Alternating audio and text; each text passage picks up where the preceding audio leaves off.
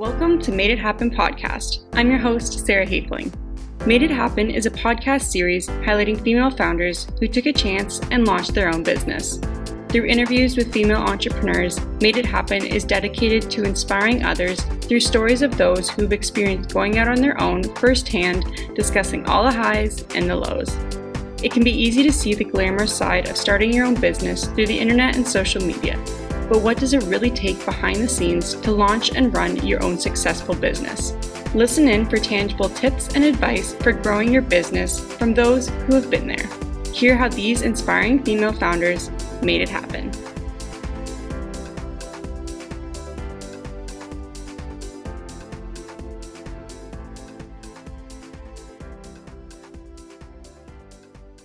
Today's podcast episode is sponsored by WeTech Alliance as part of the Canada-US Power Panel program, supported by the U.S. Councils General in Canada's Building Back Better program aimed at strengthening support for women entrepreneurs during COVID-19.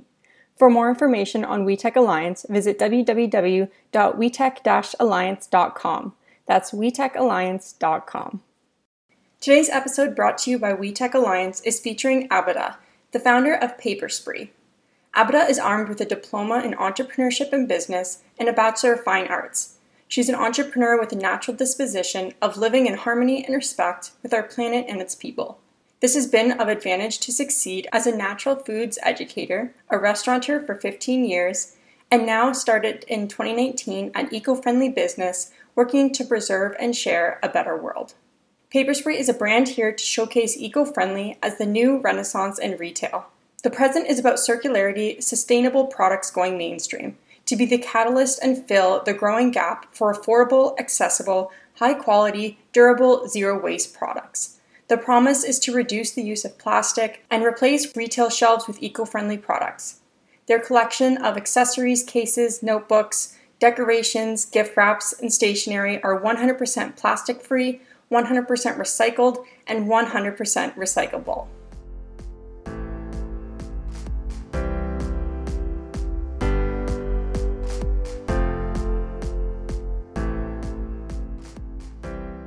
Okay, so today I am joined by Abida, the founder of Paperspree. So thank you so much for joining me here today. Yeah, I'm happy, Sarah, to be with you. And I know that you have interviewed such different, wide choice of women, different women from different backgrounds. And that's been so interesting. And it offers so much to other women and other entrepreneurs who are listening to your podcast. So I think you're doing a great job there. Thank you. I appreciate that. And I'm definitely excited to be speaking with you today. And I'm excited to learn more about your journey as an entrepreneur, your business. So to start things off, do you want to just give us a little bit about your background and just a little introduction? Mm-hmm. Yeah, so my name is Abida Otuka, and I am originally, I'm born and brought up in India. I'm a metro city girl. I'm from Mumbai. When I was growing up there, it was called Bombay. Now it's called Mumbai. So it's lots of things that in many ways the world keeps changing. So that's one thing that I experienced. I have conventional education has been in fine art. I went to art university. I graduated in applied art under the fine art faculty, applied art, that is advertising and media. And I worked in that area for some time. Then I moved to Canada. And when I came to Canada, it was computers everywhere. You know, that was the time when computers were everywhere, just getting. So I also then joined Centennial, and I upgraded myself to computer technology and graphic design through computer media. From there, I worked with BMO for some time as a design consultant there.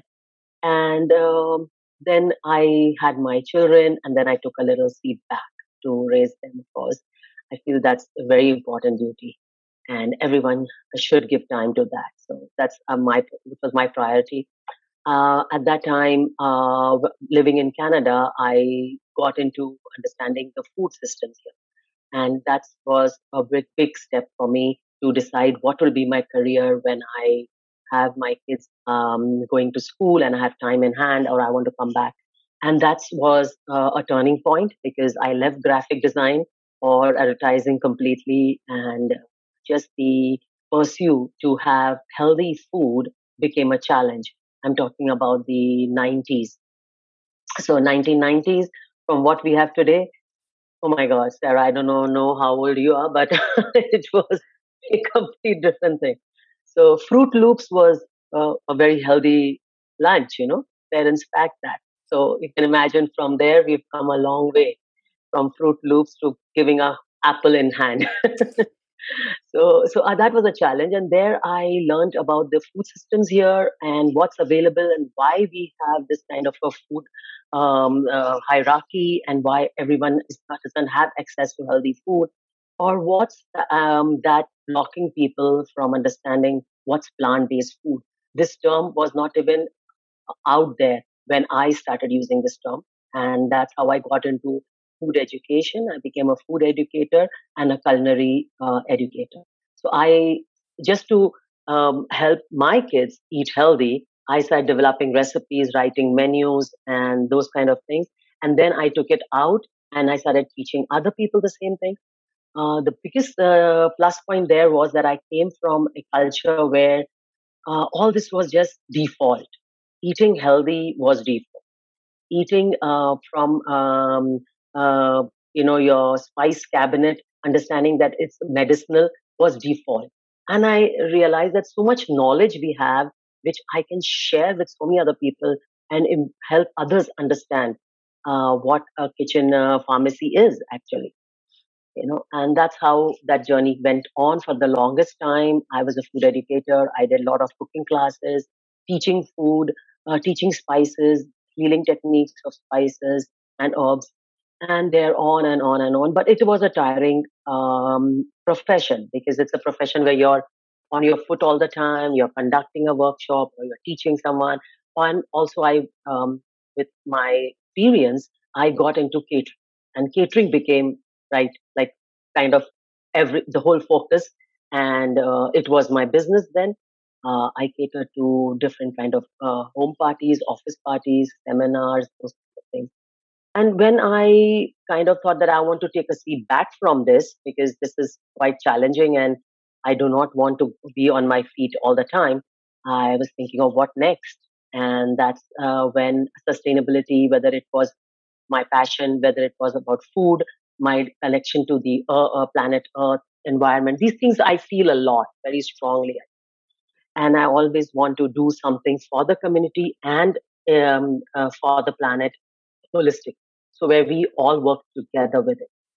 And all through my these many years of journey, one thing is to always, you know, pick me and irritate me was plastic. I detest plastic. And I always thought that, why we just, there's more and more plastic coming into our lives. And last 2 years of COVID taught us that, oh my God, it's gone beyond. We were at a good place and now we are more on plastic. So that's how I picked on this new business, which was a sustainable business, bringing plastic-free products within our everyday consumer use products, whether it was stationery, gifts, wherever you see, everything is dominated by plastic. And that's how I started then doing research and development on this area. And I found Paperspree, and I started taking myself on this new journey. Absolutely. Well, and I think that it's definitely such an important cause, and like, especially right now, like you said, plastic, it just keeps getting worse. So it's great that now there is the solution for this. And once you decided to, start up Paperspree, what were those first steps you took? What was it that really took that idea and turned it into a business? Yeah, again, it was my connection with India, where I knew that I would find the answers. Because culturally, in India, there's a lot of, there's never waste, there's always minimal use of things. And plus, there's a whole culture, I said, of recycling, of upcycling. Waste is never considered waste till you cannot, for sure you can't do anything about it. It's not a throwaway society. And as I said, I was a fine art student, and when I was a fine art student, I knew of all the handicraft knowledge that India has, and all the handicraft that comes out of India, and it's still a success export, for India, because whether it's within our baskets, now it's bamboo, toothbrushes, or whatever you say. Now we have our coir scrubbers for your kitchen scrub, and everything has become coir instead of plastic. So where does all these things come from? So these things are mostly produced within Asian countries. And because I had knowledge of India, I grew up there and I studied there. Took that step to go back and see whether what is being produced within recycling and upcycling that can be brought within to US and Canada. And when I went there, I realized that wow, I didn't have to invent the wheel. It was all being already done there, like I had guessed. I went to the centers which are strong in their handicrafts, and they are producing paper for like centuries, the old fashioned way, handmade paper. And I thought they would be making paper still from byproducts of trees and paper pulp and recycled paper. To my surprise, which was a winner for me because it was a win win, that's what I was looking for. They were making paper from fabric apparel waste. So not even a single tree was cut to make the paper. So that really got me excited, and that kind of strengthened me and gave me the confidence that I can do this business because there is already something happening here. They are producing something exactly, and that's when I had to educate myself. What is a circular economy? Even it was a term I didn't know. I learned slowly, and then I had to educate myself. How is this possible? What's happening? So where do you get all this fabric? So it's pre-consumer waste, which was even more interesting. Every step I took in my research and development became more and more encouraging and more interesting to do this business. Uh, just imagine pre-consumer. No one even thinks. We only think of things that we have used and we are throwing. This is pre-consumer. I said, where do you get all this fabric? So this thing, every apparel industry, whether it's in Bangladesh, India, Pakistan, Sri Lanka, Vietnam, wherever, all our H&Ms, Gaps, where do we produce all that? You see the tags, it's made in Vietnam, India, Pakistan. These are the tags where they're made. And they are producing so much of waste on the cutting table. So every time they cut a shirt, they cut a skirt, they cut a t-shirt, that's all that waste. And what would they do with that waste? They would have to either burn it down or fill up landfills. And they came up with this thing that why not pulp this? Because at the end of the day, if it's natural, organic material, you can't pulp, of course, a polyester fabric, but all the cottons and all the silks and anything natural can be pulped and made into handmade paper. And that's how they do the paper. Similarly, the same thing they do with leather waste. So all our jackets, gloves, boots, whatever we wear, and they are not producing for themselves as much as 80% they are producing for exports. And we are responsible to be part of that holistic healing, which we can contribute to by importing those goods which are being produced within a circular economy because we are contributors of the waste. We are the reason why there's the waste being generated. And that all leather also is then all the cuttings and tannery waste is shredded fine and mixed with natural rubber. I would doubt it. I would say, how do you know that this leather now can be biodegradable because you processed it? But if you are processing it with no chemical synthesizers, but you're processing it with natural rubber, then it's a different story. Now, again, it's a natural product. So they are making new sheets out of waste shredded leather that is composite with natural rubber. So these are the two main materials I'm working now in. And that helps us make so many things like your plastic ring binder can now be made with this new natural leather, or it can be made with paper. Every ring binder is plastic. Every 5-star college journal is plastic. And here is one more thing I want to say about plastic. We have come to say that single-use plastic should be removed. We don't have to have single-use plastic. but there's no awareness, no education. What all is single-use plastic? Just your grocery bag is not single-use plastic. Everything that you use once and throw. So your ring binders and your college journal notebooks are also single-use plastic, but no one talks about it. Because if you have to Absolutely. address that, then you have to change so many systems. You have to change so many import and what do you say regulations. This has to come from the government level, definitely. Circular economy is only possible if you have the government systems and what do you say rules and regulations in place to change how we consume and how we understand it. And there's a lot of money has to be spent in creating the awareness. Absolutely. And I think that's what's so great about your company too, is it's not only a solution to these problems, but it is building the awareness around them too. Like you said, for people who don't realize, what is single-use plastic and things like that. And a term you mentioned there too is circular economy. And I know that I think kind of took us through the process of it, but if you were explaining, what circular economy really is to someone who wasn't aware of it, how would you sort of, go about that? And how is it also leading us to, creating a net zero carbon future?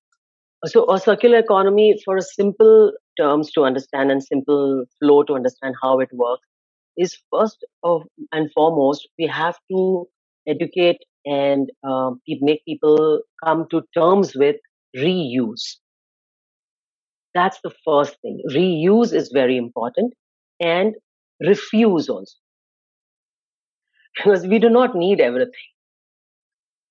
That's a challenge. You do not need everything. Every spring, you do not need new pots. So we just are definitely, we all know that we are just too much of a consumer society. Like we are always buying, buying, buying. So we are not thinking of where and why we need it, or do we really need it. I don't know what. There's so many parts. What void are you filling when you're shopping? There's so many other things around it. That would be another complete podcast. You can take it up with someone else. But there is these reasons, and everything therefore has to be addressed from kindergarten, from then you bring them up to school, middle school. When are you going to tell kids about these things? You can't tell them at college. If they think, okay, circular economy could be a good career, so let me get myself educated in it. That's a complete different way approach to it. You're going there because you think that's a new career path, but you're not educating them at school level, where they can also understand how much they use, how much should they consume, how much should they share. That is something, like you have to bring it in. Everyday life has to change for everyone. So refuse and reuse is the foundation of circular economy. From there, you will come to collecting waste. How much waste can be collected? Like pre-consumer waste is collected. No one ever thinks of.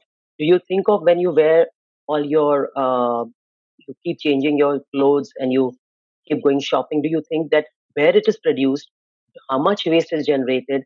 So these are things which can become social subjects that can be taught at school level. That's what I understand. So people then, when they have the knowledge, I don't blame anyone because they don't know what's happening.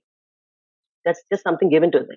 So collecting this kind of waste and then taking it to the right recycling units and understanding and then putting the science to it, that what can be recycled, what cannot be recycled. Now, in this, the biggest challenge is in circular economy that things that are man-made materials have a limitation to how much you can recycle, right? And then encourage recycling.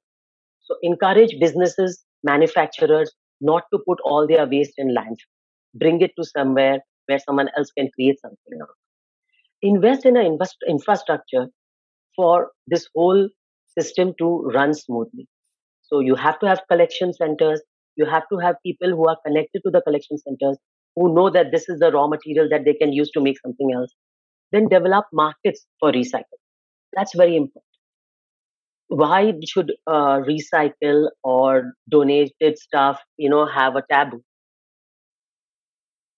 So why do you think that, why do people think that recycle means it's going to be second or third time use. No, it is a fresh product. Like you look at my products, they absolutely look fresh. They look brand new. They are beautiful. Only because you think that it's coming from a material that has been already used. So those kind of things that unless the people have hold it in their and they you educate them about it, it's a brand new virgin material, they won't understand. So you have to develop those markets for recycled materials so people want to buy those and design the products better. That's the thing. If you make something in recycled and upcycled, but it's not designed well, no one will want it. It has to be functional, it has to be designed well, and has to be durable also. Because you think that plastic has this certain quality where people fall for it is because it's cheap and it's durable. Similarly, you have to have design. So a lot of research and development has to be put into designing these virgin materials which are recycled into nice products which are functional and durable. What do you need to make them durable? So that science has to be playing, and that kind of engineering has to play a role in bringing this, complete circle together. And then reduce the process of waste. That, like I said, refuse, recycle, and reduce the waste. So you have less material to then upcycle and optimize life cycle of alternative consumption. This is very important. Optimizing your life cycle to alternative consumption. So you, as an individual, will not be buying brand new but what is brand new and what is a recycled new product? That is a very fine line people do not know how to distinguish, because that's not one, it's not available in mainstream consumer stores. Like, does your Indigo carry this stuff? No, they don't. So it will take time, before people start buying this stuff. So optimizing the life cycle through alternative consumption is our responsibility. When we demand for something, the market has, and then that particular kind of products will be stocked in stores. So that's why I say it's a two-way street. One is what is happening in science, research, development, engineering, and the other is education, educating people, starting early. Mm-hmm. No, I definitely agree. And I definitely see what you mean. I think education is such a huge piece of that. And so I hope that continues to be a topic of conversation and people continue to learn about this. And, speaking on circular economy, can you tell us a little bit about how a circular economy business model differs from a traditional business model, and a little bit about this? Okay. So a circular business model, your business is set on this concept that you're not going to be using anything that cannot be biodegradable, because it has to be circular.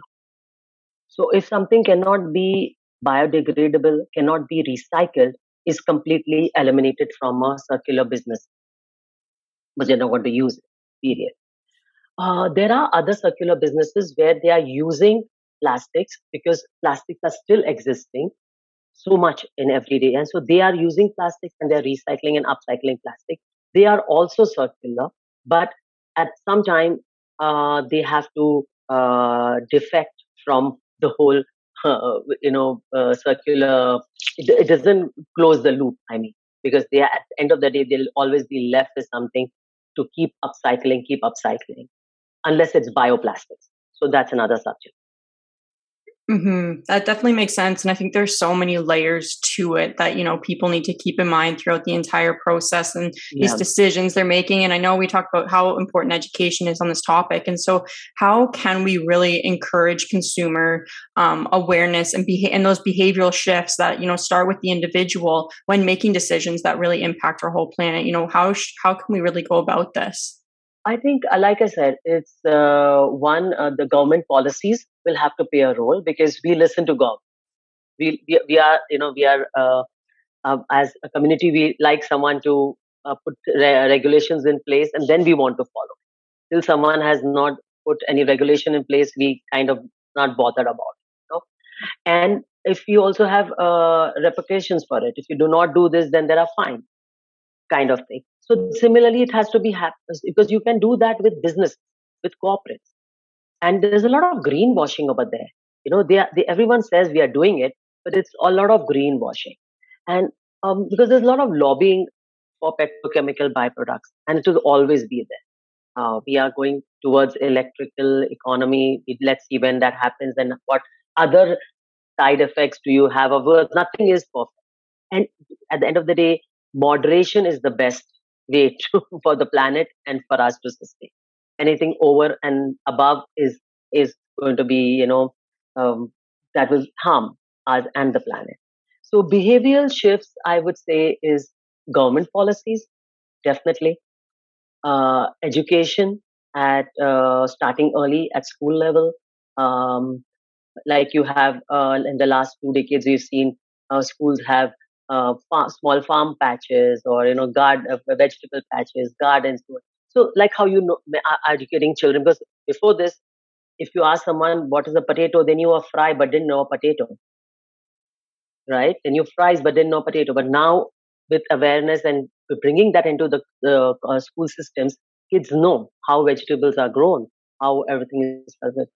So I think that similarly, you'll have to introduce this at school level. So if you can go from schools and universities and say, okay, we'll not have anything, we are going to not completely eliminate, but reduce the use of plastic in class. And then the children will realize that, okay, the student, okay, why am I not using? And then, so it has to be at school boards, any institute, any organization can take this up to themselves that we have to make a change. With inflation at these days, you can imagine where are your priorities. So I think those policies will have to come down from the government level to make these things accessible. And and I have a plan for this in future. So as we move on, I'll let you know about. Perfect. Well, I can't wait to hear more about that. And, speaking of making these changes, you mentioned early on to, bioplastics. And can you talk a little bit about this and, what role they play in making this, overall change against, those non-reusable plastics? Yeah, I think bioplastics is, I don't know much about it because it's a very deep subject and it's more of a science and in technology subject, but it's a better um, uh, commodity or better material to bring into the market rather than have uh, petroleum byproduct plastic, being used. Now, bioplastic again is using a lot of waste to produce plastic, but the waste is biomass, which can be again broken down, and buried in landfills, which can then break down. Doesn't take thousands of years to break down. So bioplastics is definitely a great place where people are working, and lots of products are coming out in bioplastic. Like the most common one we everyday use is the lining for our green bin. That thin, that's a bioplastic because it dissolves, right? Similarly, they have bioplastic straws, now they have bioplastic jars and those kind of things. But what I understand is, like, as just as a common person, with the simple very simple basic knowledge of how nature works and what's available and what is the organic and holistic approach to anything, I still feel there's a lot of resources, whether it's money, whether it's technology, whether it's time, being used when you are going to go and research and develop something to be used from biomass waste that's making bioplastic. Then again, bring it to recycle, again, bring it to upcycling, again, bring it to how to break it down. So there's a lot of resources being used. While the products that are made from waste but are 100% organic, that do not need all that resources, I think you're saving a lot of resources over there. But human, we love to do new innovations. We like to get excite ourselves in creating new innovations, new technologies, and that's fine. But I think lots of energy, lots of money, lots of resources are ever used there, rather keeping it simple. So it's more about simplistic, minimalistic approach to things, whether it's in science, technology, engineering, or it's your everyday household, will be a good solution, holistic solution to live a healthier life for us as humans on this planet, rather than, I guess, that's my way of thinking. I don't know. It may not agree with everyone, but that's what I think. So bioplastics definitely is helping everyone. A lot of waste, biomass waste, is being redirected in that space. But I still feel there's a lot of resources, money being pumped into that rather than stay simple. Absolutely. And I think, yeah, it's definitely important to, be aware of all of this throughout it. So it's great that there is sort of that education factor in it. And, going back to the business part of it, what is it that, if you could pinpoint one thing that you think has been key to the success of your business, what would that be?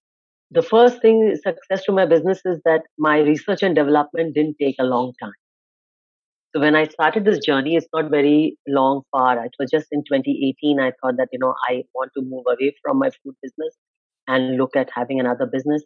And I thought I will have to put in a good 3 years in research and development to make products which are organically made from organic material and do not eliminate the complete use of plastic in their making and construction. And I thought it would take 3 years. So that was a big win for me when I found that, it just eliminated all that, and that it helped me super speed up my uh, going to market process. So that 3 years didn't happen. It just was a year that I had to design the products for the Canadian market and develop it with the people who are already using these circular economy businesses, makers who are using these organic materials. So that was my win, I would say, in starting my business. Absolutely. Well, and that's definitely great to hear. And on the other side of it, was there sort of any big challenges that you really had to overcome, in the starting up phase of your business? Challenges, anyone. The one is the obvious one is 2018. I told you, right? I conceptualized this and figured it out what to do, and then sat in my home office and resourced and found out where these places are.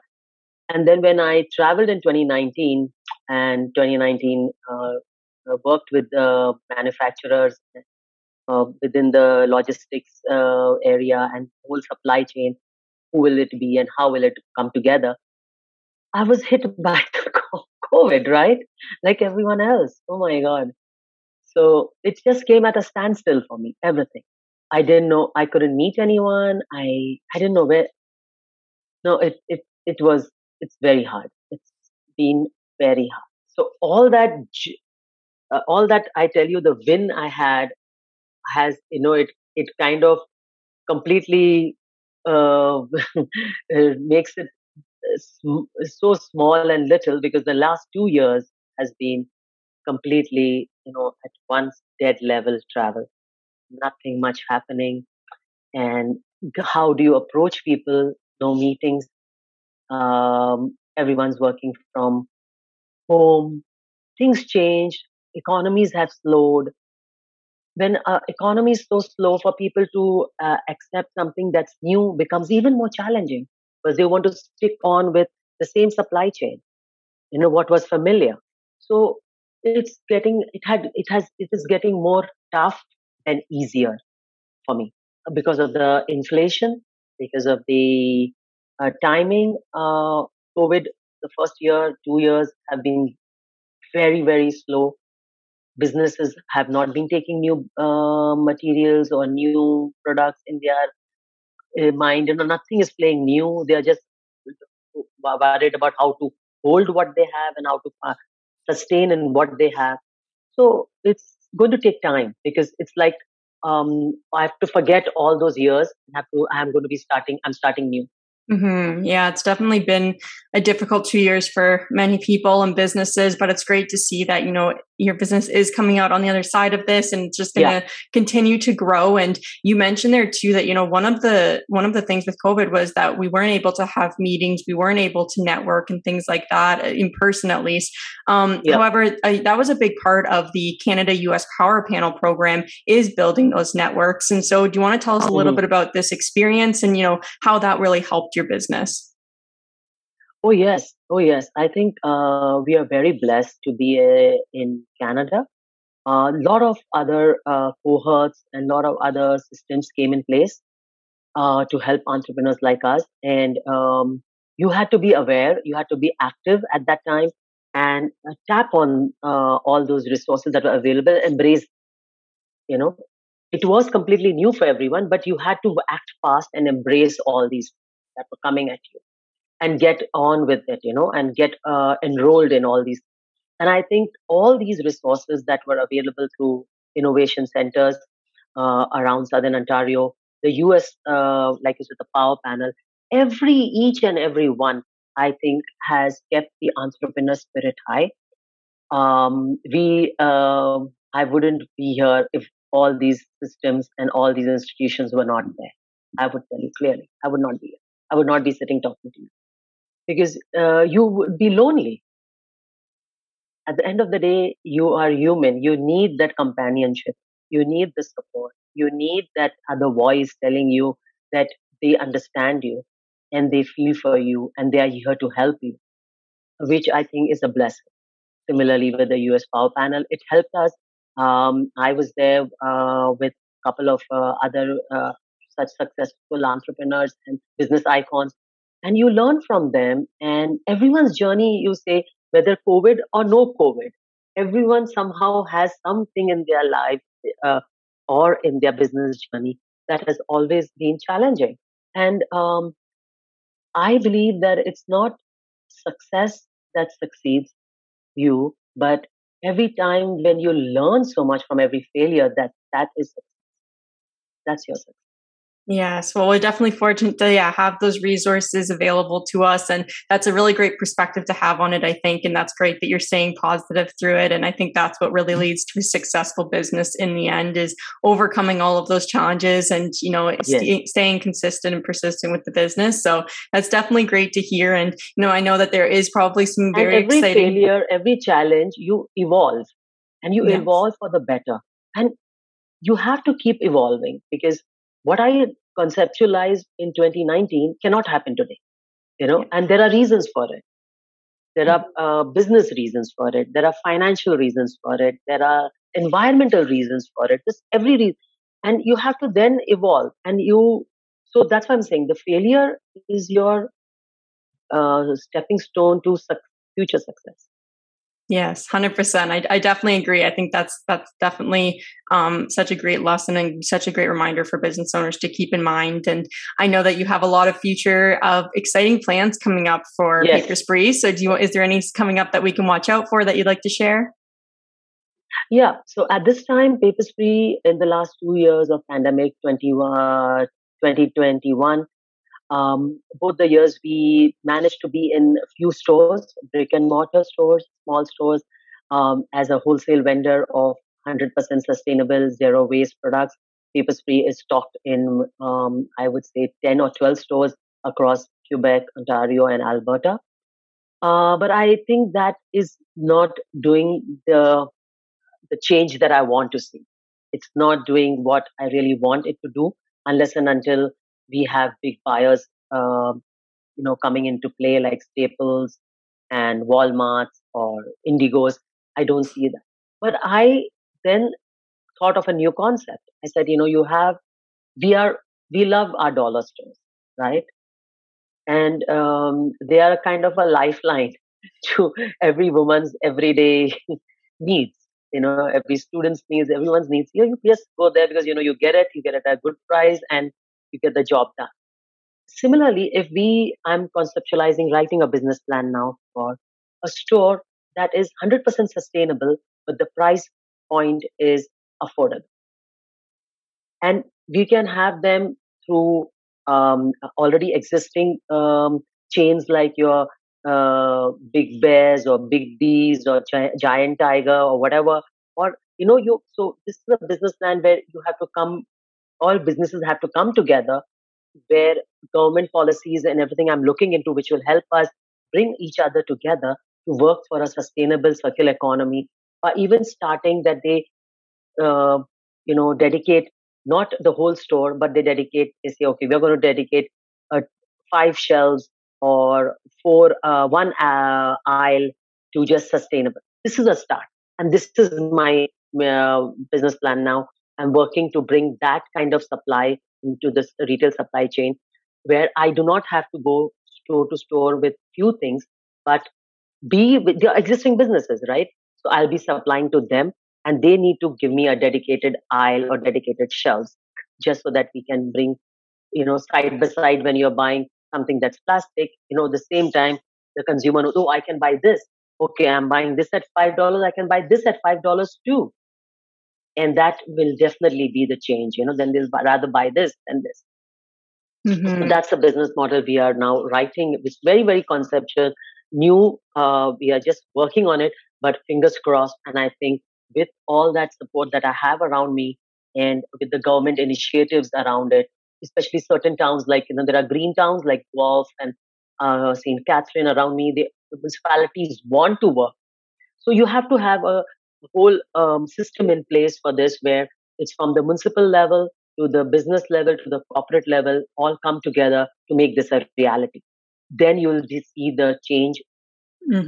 Absolutely. Well, and I'm definitely excited to see all of that come into place and see those initiatives take off. So I can't wait to see all that. And where can our listeners go to learn more about Paper Spree and find your products? So at this time, I can share with you the list of stores that we are in, so they can go and buy our products there. And to learn more about our business and to keep themselves abreast with what's coming next, I think my website is the best place, paperspree.com, and my Instagram handle, Paperspree. So I think I'm just limited to this, and all other professionals, of course, LinkedIn. I will share my LinkedIn profile with you, because that's where we have blogging and discussions and articles and everything I share related to my business and to circular economy and zero waste economy. So I think LinkedIn, website, and Instagram should be good enough places for people to follow. Amazing. Well, I can't wait to follow along and see all of that to come. So thank you so much, Abida, for joining me here today, sharing your story and teaching me so much as well. I definitely learned a lot, and I know our listeners will as well. So thank you so much.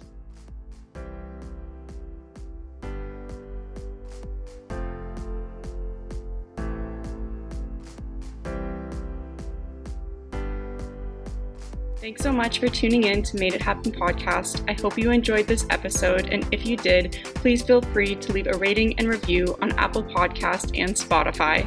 Don't forget to hit that subscribe button so that you never miss an episode, and thanks again for all your support.